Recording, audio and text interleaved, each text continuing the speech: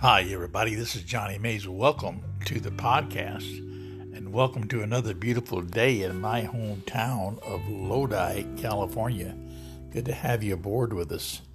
Today, I'm excited about this word that the Lord has provided for us today, and it starts out with a little chorus, a verse and a chorus, of one of the most beautiful songs that I love to sing in church. It says, I can hear the Savior calling. I can hear my Savior calling. I can hear my Savior calling. Take thy cross and follow me. Where he leads me, I will follow. Where he leads me, I will follow. Where he leads me, I will follow. I'll go with him all the way. Isn't that pretty? Where he leads me, I will follow. You know what Jesus said in the 10th chapter of John? Something very profound. He said, my sheep hear my voice, and I know them, and they follow me. My sheep know my voice, and I know them, and they follow me. You know, Jesus is often described in the Bible as a shepherd. We call him the Great Shepherd. And for those who have surrendered their lives to the Lord's calling, they are like the sheep of his flock. We are the sheep of his pasture. And when I think about followers of Christ, there's two encounters in the Bible that are tremendously significant. The first one I'm thinking of is the encounter that Jesus had with Peter the fisherman. In the story, the Bible story, we find Peter and his partners had fished all night and came up empty. They caught nothing. These professional fishermen scored 0 for the whole night. And while they're pulling in their nets, calling it a day, I guess, or a night, Jesus comes along and stands before them and says to these professional fishermen, try it again. Do it again. Cast your nets.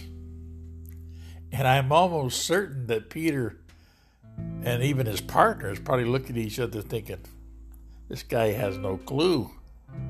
He has no clue. We've been out there all night. We gave it our best shot. And we came up empty-handed. It just happens. Every now and then there's a bad day. But you know what? Peter didn't say that. He looked at Jesus and he said, Master, we have worked hard all last night and didn't catch a thing. But if you say so, I'll let the nets down again. At your word, I think one version says, I'll let the nets down again. And the Bible said that this time their nets were so full of fish that the nets began to tear. And there was a shout for help that brought their partners in the other boats, and soon both boats were filled with fish on the verge of sinking. And when this happened, it humbled Peter greatly.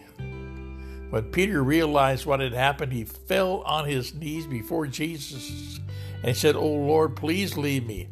I'm such a sinful man." For he was awestruck, the Bible says, by the number of fish they had caught, as were the others with him.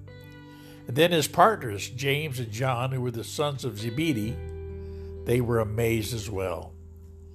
And Jesus said to Peter, or Simon as he was known then, "Don't be afraid.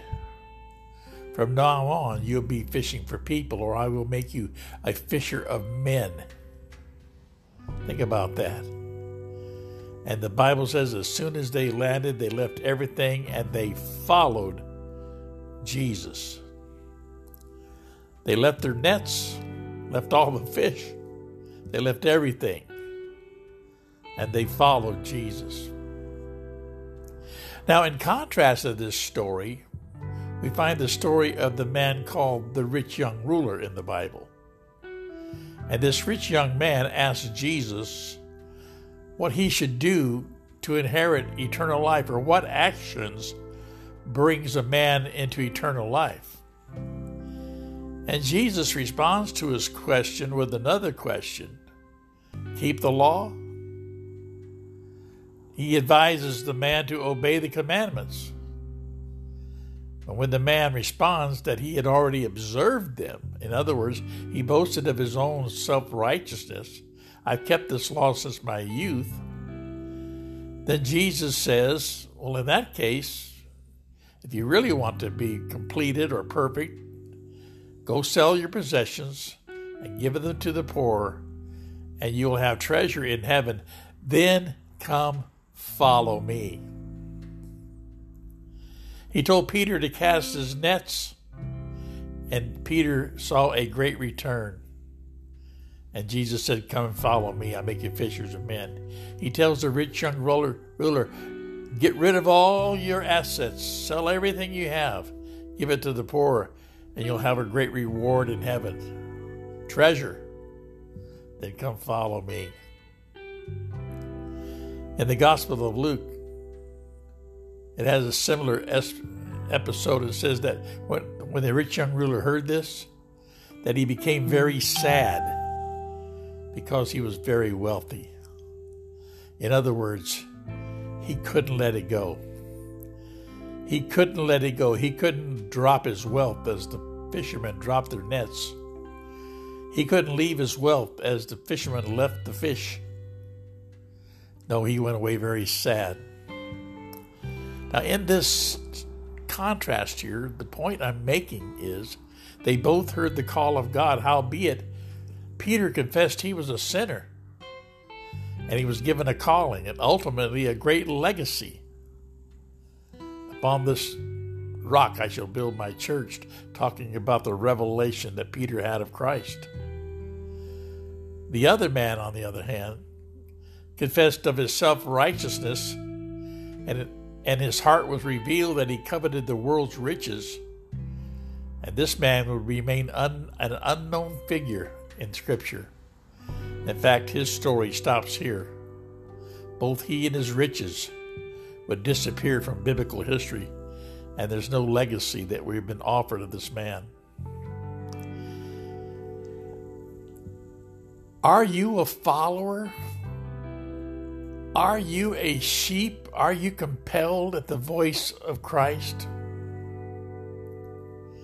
One time Jesus made an overwhelming statement when he said, I tell you the truth, unless you eat the flesh of the Son of Man and drink his blood, you cannot have eternal life within you. But anyone who eats my flesh and drinks my blood has eternal life, and I will raise that person on the last day. And then when the people heard this, when the disciples heard this, they said, this is very hard to understand. How can anyone accept it? And when Jesus was aware that his disciples were complaining, he said to them, does this offend you, he said? And at this point, many of his disciples turned away and deserted him. Then Jesus turned to the 12 and asked, are you also going to leave? And listen to this. And Peter replied, Lord, to whom would we go? You have the words that give eternal life. You see, my friends, as sheep follows his shepherd's voice without hesitation, so shall the follower of Christ. Or as Peter said, only the words of eternal life are in his voice. So I ask you today, are you prepared to hear the call of Christ? Lay down all that you have, meaning this, making Jesus the priority, making Jesus first, putting him first. Are you ready to build a legacy that you can leave in the earth because you're hearing the voice of him only who has the words of eternity, the words of eternal life? See, this is an important story here.